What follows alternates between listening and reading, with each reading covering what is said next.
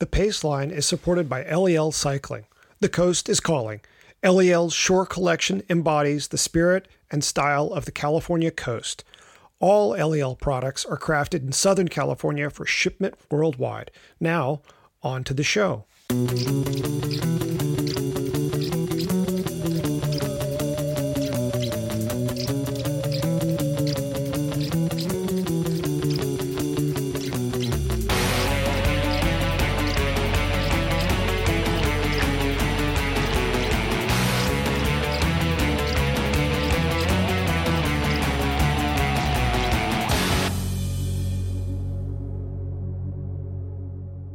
The Paceline, the podcast on two wheels. I'm Patrick Brady, and I'm pleased to announce a new co-host. Tell everyone hi, Celine.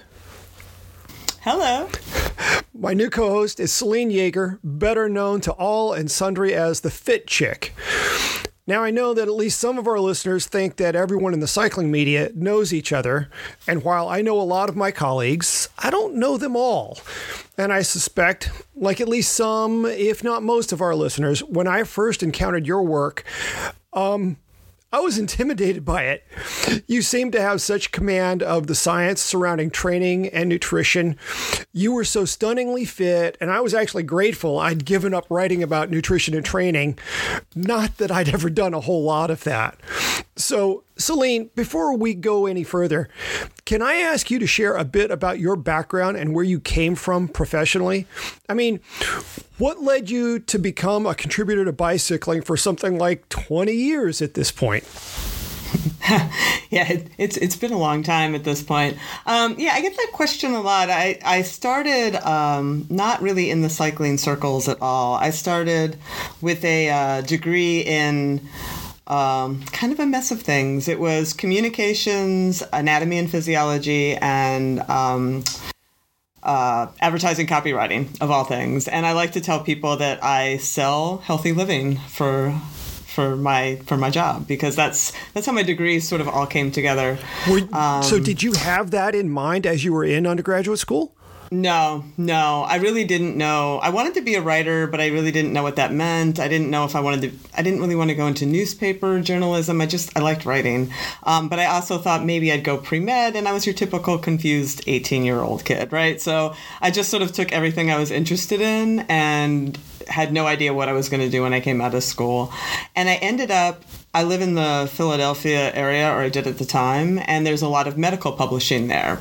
So I ended up just falling into medical publishing and writing for such journals as Infectious Diseases in Children. Ooh. And that was an awesome one. And Contact Lens Spectrum. I was the editor-in-chief, actually, at some point. And you'd be shocked how many people burn their eyeballs with curling irons. I learned a lot of that, but that's another story. Anyway, so I was doing a lot of medical writing. I was doing a lot of medical writing, and I just wanted to do more consumer writing. I liked the science, but I liked making science digestible, and I liked writing for a lay audience. And I kept sending resumes to Rodale Press, which is the publishing company at the time of bicycling. And I got really nice rejection letters. And I didn't know I wanted to write for bicycling. I just wanted to write for Rodale. Like, they did Prevention and Men's Health and all those publications. Long story short, a headhunter found one of my many resumes and gave me a call, and I got the interview, and I wrote a chapter on dental floss that got me the job. And I met all these wonderful people who did all this stuff. They ran and they rode their bikes at lunch. And I had always ridden a bike as a kid, and I thought, like, this is awesome. So I just started riding with them, and they're like, you should race. And I had no idea that was a thing. So I just okay. And I started racing, and, I got a coaching license, and I got my certificate for training. And one thing led to another, and I just started writing for Bicycling Magazine. And I'm still here. Wow. So, yeah. Talk about an ambition blossoming. Okay. Yeah, it's awesome. I mean, I had no idea it could be a thing, but it's a wonderful thing. That's really cool. That's such a neat story. Okay, if you'll permit me, yes. I'd like to recount how we met. The thing is, I I tend to have a pretty modest view of my audience. I like to reach as many people as possible with my writing, but I don't for a second ever just assume that everybody has seen my work, because there are just too many people who haven't. It happens every day. But after my second son, Matthew, was born, I began this series of posts that were less entertainment for my readers than they were therapy for me. The series was called Enter the Deuce, because I nicknamed him that right after the birth. And you, to my great surprise, shared one of my posts on Facebook and wrote with a warmth that, well, honestly, reduced me to tears. I was floored. And I remember thinking, okay, if I'm in a room with her, I've got to say hi. And then just a couple weeks later, we pull up next to each other in the parking lot at Sea Otter. And I remember when we saw each other, I had to walk over immediately. And then you gave me a hug like we were old friends. It was like, whoa. And it was the best thing ever. And I mean, at that point in my life, I really needed that. But I've always been curious, what was the first time my work became a blip on your radar? It's so funny, all of this, because when we were talking about doing this partnership together, I was like, when was that? Like, when did I become aware of that? And it got me thinking, if you'll recall, way back in those early days of cycling media, when I first got involved in it, you were involved a little before I was. Man, everything was so road racing driven, right? Like the media was just really deep into, and like I liked that. I followed that kind of stuff, but I've always, even when I was racing, really liked the experiential part of riding more, and the experiential part of racing, and just the human experience of it. And so I sort of sought stuff like that out in my media, like things to read. And I came across Belgium knee warmers. Bill Strickland might have turned me onto it. I can't remember, and I liked the spirit of what I was seeing there. And I think that's the first place I encountered your work. Okay. And then, later it was Red Kite Prayer. And I love the title of Red Kite Prayer. I was like, what a cool name. Like, it's such a great metaphor for so much in life, right? And so that resonated with me, and I just followed it here and there. And then Enter the Deuce. I read that, and I was following along with it, and there was one particular post, and I don't, it's been many years now, right? I don't remember all of it. How many years has it been? 5. He's 5 now. Okay. Yeah, it feels like even longer in some ways. But anyway, I remember the spirit of the post being something to the effect of that you felt like maybe it was frivolous to go for a bike ride, or maybe selfish to go for a bike ride, or there was something in that in this. And maybe you want to remind people of what was going on, but when your child is very sick and there's things that are very serious, leaving all of that to go for a bike ride can feel problematic for some people, right? Yeah. And if you'll engage me for a second, that hit all kinds of nerves in me, because my daughter was born with issues, and she was in the NICU for a week when she was born. And you don't expect that when you're going to have a baby, right? Yeah. You expect them to be happy, and you expect the Hallmark experience. And when your baby is in a plastic box with a blindfold and IVs, and you can't touch her and stuff, it's a mess, And I was in the hospital, and I was really coming undone. It was just not a good time. And on the 5th day, my husband brought bikes and signed us out. And he's like, we're going to go for a ride. And I was like, I can't leave the baby and go for a ride. And, it's just like, but it was it was like a day like today. It was, and it was the same time of year, it was May. And it was exploding with springtime in the Mid-Atlantic, and there were colors, and it smelled amazing. And as soon as I started pedaling, I felt like myself again, and I could think, and I could actually cry, and I could talk. And like, to me, like going for a bike ride is like, and I'm breaking up just thinking about it, but going for a bike ride is like putting on your oxygen mask before you help others. And I've always adhered to that sense. And when people I remember after 9/11, a bunch of us went for a ride. And like, I feel that really strongly, like we have to do this thing that helps us and defines us and lets us be and lets us think and connects us to the world and connects us to each other in order to deal with all the tragedy that is in life that is serious. And it is not frivolous to go for a bike ride. So that's why I'm very passionate about some things. And that's why I put up that post, because I wanted to share that with you and I wanted to let you know that. And of course, then by the time I saw you in the parking lot, you were like an old friend with a very shared experience. So there you go. Wow. Now you got me. Sorry, are we going to start crying for the first you got me. episode? Hi, everybody. We're going to start crying. Wow. Amazing. Well, thank you for that. I should probably stop here and say, so there's been this change because Eldon has stepped away. Fatty is doing a new podcast on Leadville, and as one of, I think he's one of 8 people, if I recall correctly, who has done Leadville 20 times. And so if there's a single... It's amazing. Yeah.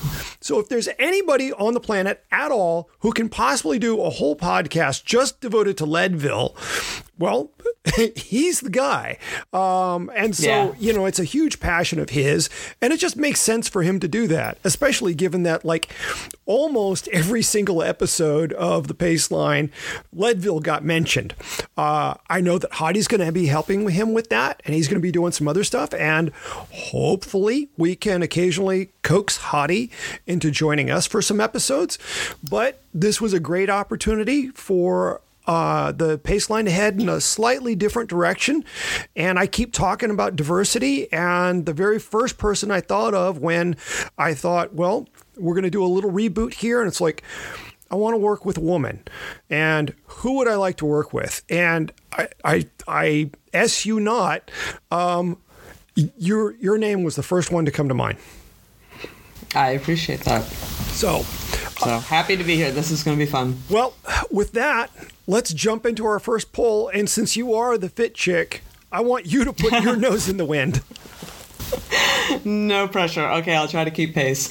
I thought about this, and I thought the first thing to talk about would be smart is the most recent thing I've done. I think I mentioned to you before that I went up to Michigan to do this inaugural event, the Coast to Coast Gravel Grinder.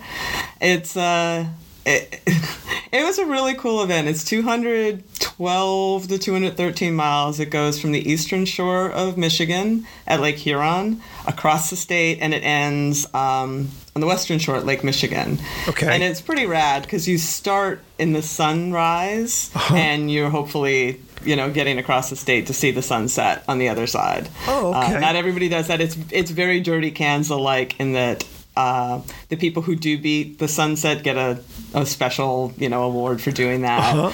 And you've got a 21-hour cutoff, so that helped. People were finishing at 3:12 in the. Yeah, I can't even imagine. But the poll that I'm interested in talking about with all of these events, and this is timely since Dirty Kansas is right around the corner, is this idea of burning matches, which is something that I think a lot of endurance athletes of all sorts can understand. Like we talk about matches and that you only have so many matches in your book to start a day, right? And matches are any time that you are huffing and puffing and your legs are burning and you're going above threshold pretty much, right? And what fascinates me about these ultra endurance events, I've done Kansas twice, and this is my first one here, is that, Patrick, you've got 200 some miles to go. Nobody, even the people who are winning are going to be out there for 10 to 12, many, many hours. Yeah. We're looking at a very, very long day. And you would think that we were starting like a cross-country mountain bike race, right? Like it is amazing to me how people are drilling it right off the start. And it was nothing different in Michigan. Like we're in a pack and it's a neutral start, so that's nice. Everyone's kind of cool, and the race director's taking us through town, so we're not killing ourselves through intersections. But the moment he pulls off, everybody just starts like taking flyers off the front, and pace lines are forming, and they're just, and literally, I mean, we're talking within an hour of, I mean, it's just bananas. And we're about 10, 13 miles in, and people are really getting ramped up. And it doesn't help that we have a tailwind and it's flat, right? So people can barely contain themselves. And this truck comes rolling up the, like, truck, meaning a train of riders, comes, like, roaring up the left side. And I'm just trying to be very careful because I've done this before. I want to stay within myself and keep myself under threshold. Like, I've got this whole idea. And they go flying by, and then someone's like, come on, Celine. And I'm like, you know, I'm good. I have 200 miles to go. I think I'll ease into my day a little bit. And the next thing you know, it's the unmistakable sound of brakes locking up and bikes skidding. And so, you know, that sound is the most terrible sound. Yeah. You know the crash is coming. And it was like the Matrix. It was right in front of me, and it goes all slow motion. And there's like people are just like cartwheeling. And I'm a good road racing friend of mine is always like, if that happens, look for a soft place to fall, you know, or a soft place to land. So I'm just like looking like I cannot let my day end this way. I've trained for months for this thing. Yeah. So I skid into the pile. I actually did endo a little bit. I ended up literally with one scratch on my shin, but I got up and I looked, and the woman who had like yelled over to me like, come on, was face down on the ground. There was another bike broken at the seat space, severed, just cracked. Like another guy had like broken his bars, and I was just like, oh my, like we have 200 miles to race. Unbelievably, all those people on the ground got up and finished their day, which is, I think, a testament just to how crazy this group is. Oh, but gosh. you know, I got back on my bike and I looked around. I'm like, can we all just settle down now? You know, and everybody was pretty cool with that. But like, I just, you know, I understand, like, you know, you talked about Leadville. Like, there are places where you do need to, like, expend a little extra energy, even if you don't want to get into a position, right? Like, you don't want to be 2,000 riders back going into St. Kevin's, so you have to walk up that climb at Leadville. I totally get that. But I think that most people don't really understand that concept of like the matches burned and how many matches they have, you know, and I'd actually talked to Hunter Allen, he's that physiologist, he does Training Peaks and all that, about like what actually is a match. And he defined it for me, which I thought was pretty interesting. He's like, anytime you go 20% over your threshold power for 1 minute, that's a match. Like 15 to 20% of your threshold power for 5 minutes, that's a match. 8 to 12 over your threshold for 10 minutes. And what's interesting is like even like 1 to 8% over threshold for 20 minutes, those are all matches. And I think in those long events, if you're not careful on those lower levels, you're frying all your matches without even knowing it, because you can see it. And I've seen it every time I do these events. Like, everybody disappears easily by 2/3 of the way in. You know, the people who are at the front just sort of, and then they're crawling in at 3:00 in the morning. So, you know, I guess my question maybe to you in general is I wondered, like, what could prevent this? Do people? I feel like their internal regulators aren't working. Like, even though I tell people when I write, like, pay attention to your breath, pay attention to all this stuff, but I feel like the adrenaline of the day gets in the way of that. You know, so maybe it is like not everyone can afford a power meter, but maybe we do need to go back to like, look at your heart rate. What is it doing? You know, just what do you do? I mean, is there any, you've done like these grasshoppers and some of this stuff, like, you know, have you experienced that? Oh, no, never. I'm supremely disciplined. Never. No, not me. Oh. I've done it. I should tell you, I have done it myself. I did it the last Dirty Kansas, which is exactly why I just was like, well, maybe I'll be okay if I push it just a little bit. I was not okay. I was so not okay. By 168 miles, I was so not okay. Well, that's anyway. When the darkness descends anyway. But I mean, no, it's terrible. Yeah. Seriously. I mean, I did a Grasshopper Saturday, which is to say I confronted this Saturday. Just this past Saturday. Yeah. So it's fresh. Yeah. So, you know, we roll out at the start, and it's, 120-ish, maybe 140-ish riders rolling out on tiny little Moscow Road in Duncan's Mills. I mean, this is... And how long is it going to be? It's an 80-mile day. Okay. And we've got flat with a couple of turns. It's a tight, narrow road. It's 2 lanes, and you've got flat for a few miles, and then falls flat into a gentle climb. Then you hit Occidental, and then you turn right, and then it's a real climb, like 12 to 15% for 100, 200 meters, and then it levels off to like 8%. Well, and this is in the beginning. Yeah, this is the opening of the race. Okay, this is interesting. And, I look down, and we're doing 28 miles an hour. It's like, oh, okay, it's like that, is it? But I mean, we've got Ted King up front, among other people. Right. So there's firepower. This is like U.S. military shock and awe up front. And I'm just trying to like weave through the exhaust getting spit out the back. I just want to sit at the back and get this free tow into Camp Meeker where the first gentle climb comes. And I'm hoping that I'm going to feel good enough that I can just kind of sit on this through Camp Meeker and get to Occidental, because I know that the moment we turn right onto Coleman Valley, I'm going to have to get in the gutter just to get out of everybody's way. And is everybody kind of together at that point? Like, people are getting spit out. Boom, boom, boom, boom. And I'm looking at this and I'm monitoring my breath, and I realize I'm and it's like that's not really going to work all that long. And I know already how my legs feel. It's like I am not about to have an amazing day. I need to chill. And if I go burning matches now, this is going to be a very long day for me. And I move to the right gradually, get around some people, get to the gutter, because I hate it when people just like sit up in the middle of the group. Yes, and it's very dangerous too. So I'm big on etiquette. So I gradually worked my way over to the right, and then I eased off the gas. And I didn't just stop pedaling, I eased off. Again, I want to be careful of those who are around me. And people pass, and a few more people pass, and then suddenly people who I thought were ahead of me are riding up to me, and it's like, oh, good grief. And it was one of those things that the moment we hit the first grades of Camp Meeker, I realized, oh, yeah, I've got nothing in my legs for climbing. I'm okay on the flats, but I cannot climb today. So it was a good thing. And yeah, when I have a big day like that ahead of me, I know not to go burning everything, but it is literally adrenaline that, you get excited by the event.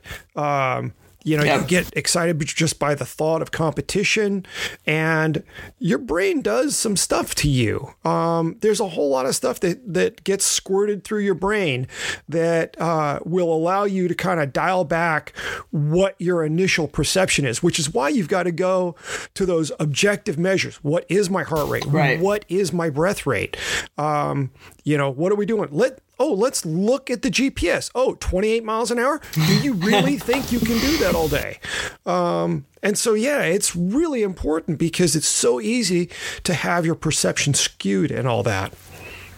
Yeah, it really is. And it's hard. It's challenging. It's challenging. Like, better, I know better. It's challenging even for those of us who quote unquote know better, right? But let alone for people who, for whom this might be one of very few events that they do, it's even more challenging. It's super hard. I had a hard time myself at the Coast to Coast being like, okay, I'm going to adhere to this plan. I am not going to get swept up and just start charging. I will see all these people again very soon. But yeah, it's an interesting, the brain is such an interesting thing on so many levels. Well, so tell us, how did the day go? What sort of time did you turn in? That's so funny. Yeah, well, after, it was kind of the wreckage was actually sort of a mixed blessing in a way, because I didn't know where I was in the field anymore.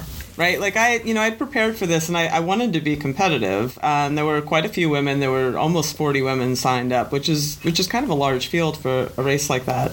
And after that all went down, I had no idea where anybody was. I knew Amanda Nauman was off the front, and that was, she was the favorite to win the day, and that, that's fine.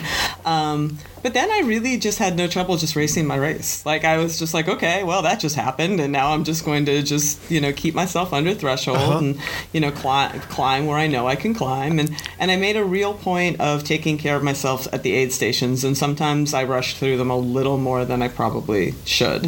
So, no matter what you do, it gets so grim. Somewhere between 150 and 175. I don't think it much matters. I went through my cave. It wasn't as bad as usual. I knew how to take care of myself. And you know what, Patrick? I got to the end, and I was just so happy with how it went. I had almost forgotten that I was in a race. I didn't even check results. Like, I got done, and I was so happy. I was like, wow, I did it. I did everything right, and I managed my problems, and I even, they have that salsa chase lounge thing at these things now, and I stopped and I hammed it up with that, and I was just super stoked that I'd made it across the state, and it didn't rain. It was supposed to rain, and it was and then I saw the race organizer, gave me a hug, and he's like, did you check the results? I was like, oh yeah, results. And I got second, and I was so excited. I can't even tell you how excited I was. I was just like, oh my God, I got second.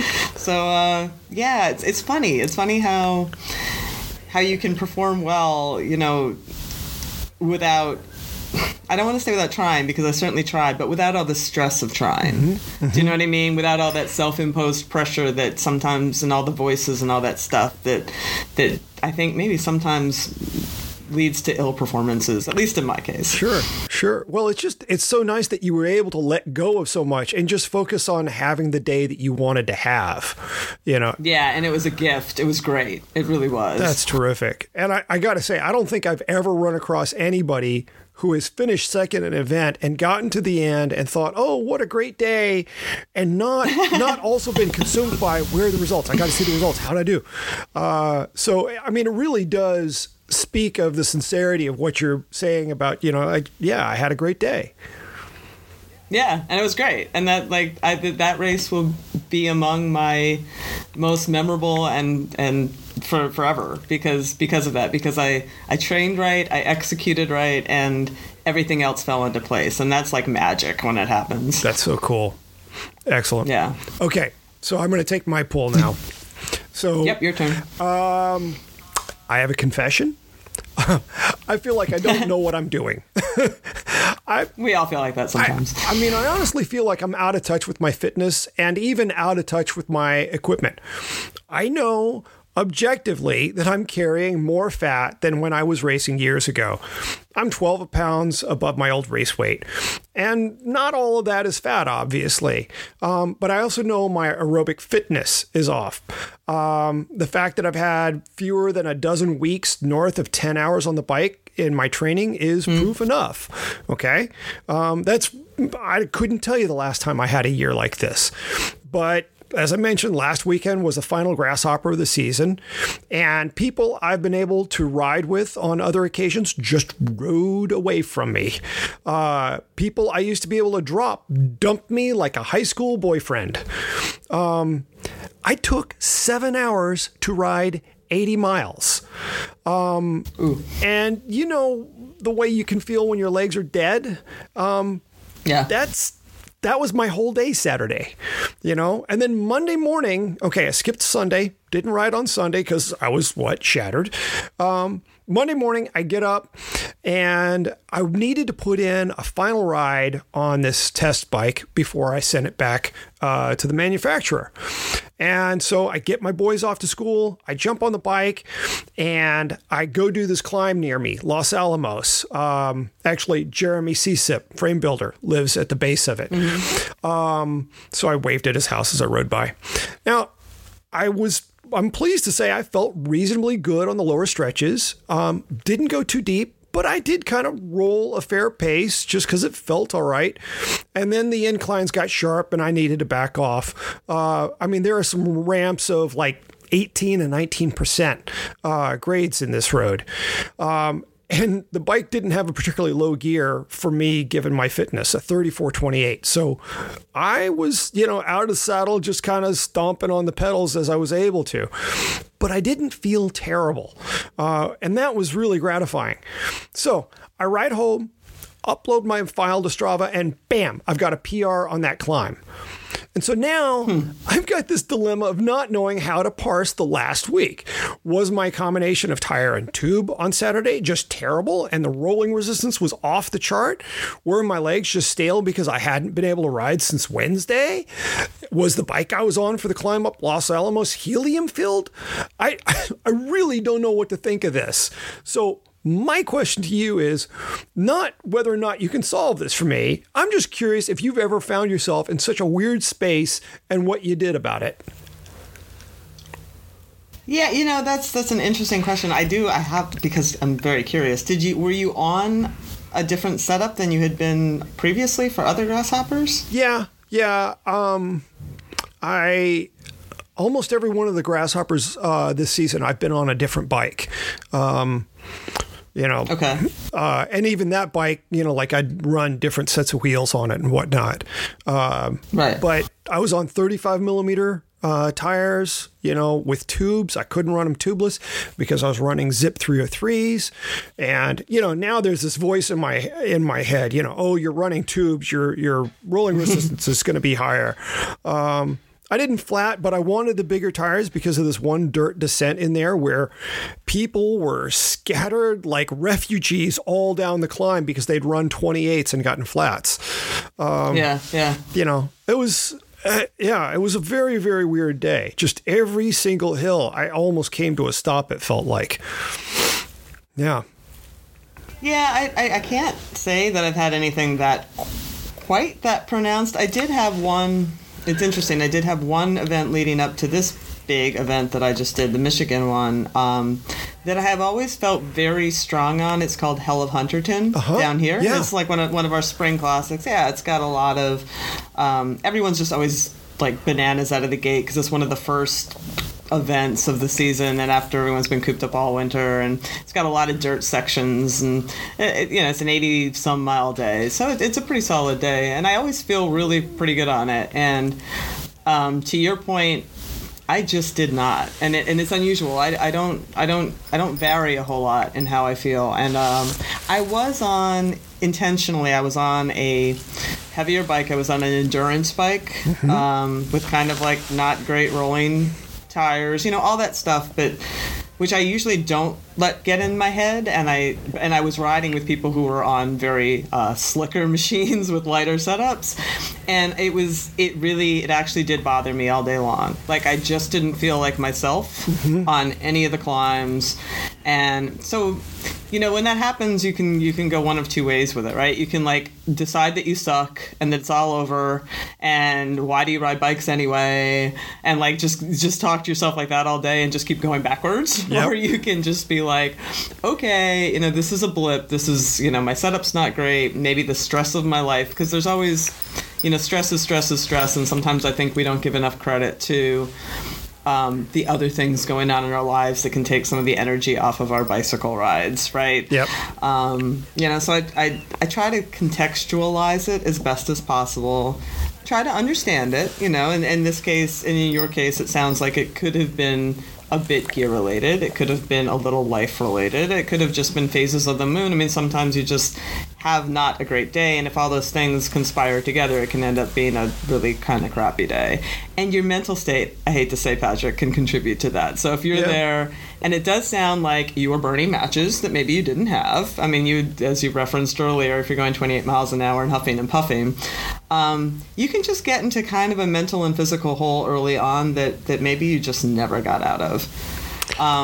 As to your PR a couple days later, I'm not as surprised by that, because your systems just might have been open and ready to go, and all that stress was blown out, and you had no expectations, and sometimes that just happens. I have no scientific reason for that, but I have noticed, like, sometimes that a really good day will follow, just like a really hard one. So yeah, funny stuff. There you have it. And I wasn't even trying to kill myself on that climb. It's not like I set out to do it. I get that. It's just like, yeah, strange stuff. But after talking with a close friend subsequent to all this, the question was put to me, well, what can you change in your schedule so that you start getting the time on the bike that you want? What changes are possible? How important is it to you to make those changes?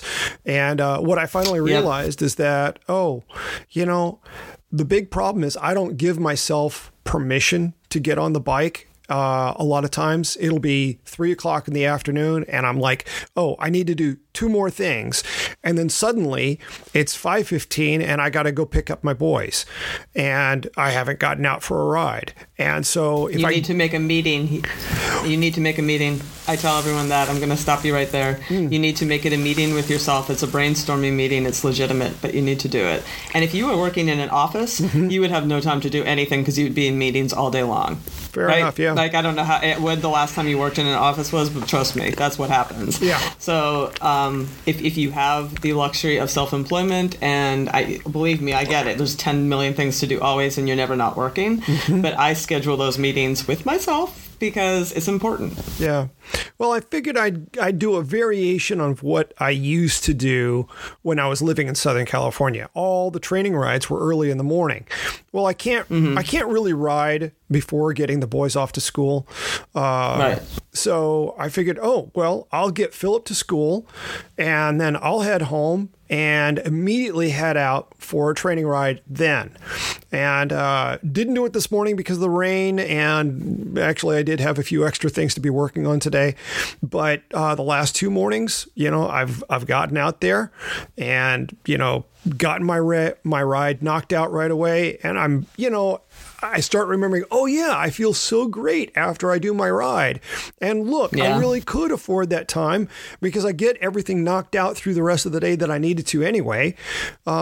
So, yeah. And better for it because you're not going, I need to ride. Oh, when am I going to ride? Okay, I'll ride in an hour, and then you don't ride, and it's in the back of your head. Like, you've not only cleared your brain and gotten your blood flowing, but now you're not thinking about it anymore for the rest of the day. Amen. Yeah.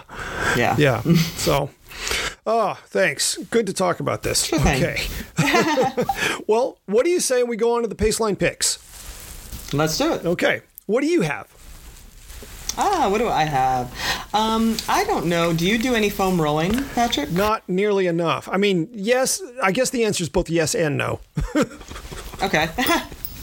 And, that's fair. I think most people, the answer is yes and no. One of the reasons that I don't, and one of the reasons a lot of people I think don't, is because it hurts, right? Like, it's just not a pleasant thing. And we tend to put off the things that I think are painful.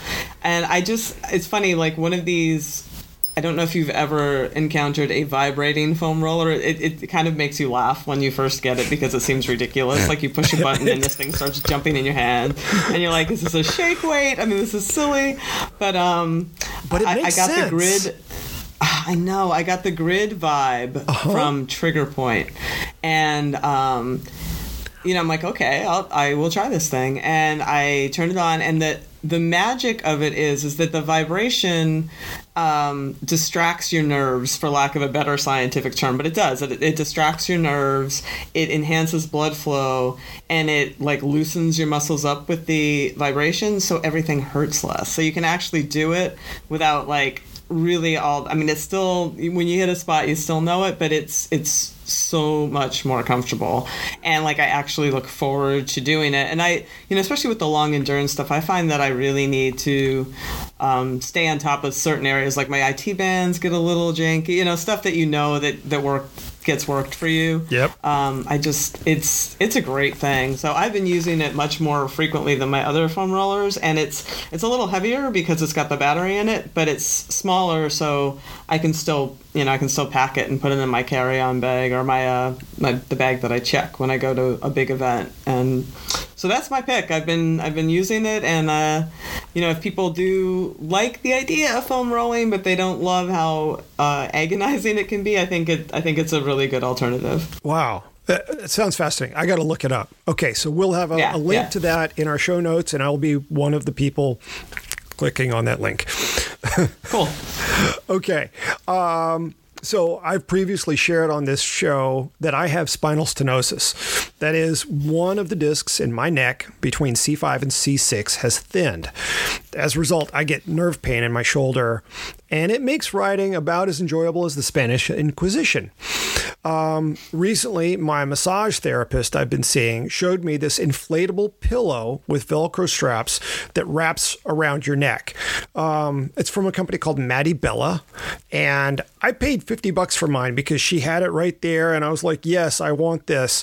It turns out you can find them online for less than half that. I go on Facebook and I see like 3 or 4 ads for them. But it's really remarkable because it looks like one of those neck pillows that people take on planes with them. But there are these 2 Velcro straps, and so you get it wrapped around your neck, and then there's a little hose and a little rubber bulb, and you pump up the bulb until you can't move your jaw anymore. And seriously, no matter what you say when you got that thing on, you sound angry because it's all like this. And it scares my kids. That's okay. I can live with that. How long do you wear it? I'll usually wear it for about an hour. There have been times where I've more or less forgotten about it and had it on for closer to 2 hours. But, you know, it's putting traction on your neck, stretching your neck out. And it works. It really honestly works. You know, so, I mean, yeah, the relief is temporary, but anything that allows that nerve coming out between C5 and C6 to get some relief, what my sports medicine doctor told me is like, look, a lot of times what we're looking for is just to give that nerve a break so that it can reset and get back to zero. And this is certainly helping to do that. So, and I tell you, I mean, given how comfortable it is when it's lightly pumped up, I'm going to be taking this with me when I travel. I'll use it on a plane, you know? So that's awesome. It's pretty cool. And yeah, we'll have a link for this in our show notes. Okay, well, I'd say that's a wrap for this episode of the Paceline. Celine, what's next on your calendar? A break. I mean, quite honestly. Yeah, I mean, I like to, you know, I live in the Mid-Atlantic, for those who don't know, so I like to have early season events because it gets me training through the winter, through the early spring. I do a lot of long, 100-mile gravel things fairly early, through March, and then I culminated with this coast to coast. So now it really is like I'm taking a little bit of a break. And next up, I think I'll be doing. Oh, there's some stuff in August. There's a Vermont stage race, a mountain bike stage race that looks kind of inviting, and there's going to be an inaugural gravel event in Pennsylvania in October called Unpaved, which I've been helping recon and look at stuff for, and it's amazing. It's got tunnels and the overlooks and stream crossing, so it's that'll be in October, and that'll probably be my next big gravel event. But yeah, so it should be a fun summer and just roll into the fall. Very cool. Okay. Well, in just over a week, I've got Bike Monkey's 8 Hours of Wente. Ooh. Yeah, so that's a mountain bike race, and a big chunk of the course is on flow trails. So it's going to be huge fun, and I hope that I can... So you'll just do that yourself? I'm going to do it solo. Yeah, there are options for 1-person, 2-person teams, and 3-person teams, and I'm going to do it solo. I had hoped that the next time I would do this, I would knock out 9 laps.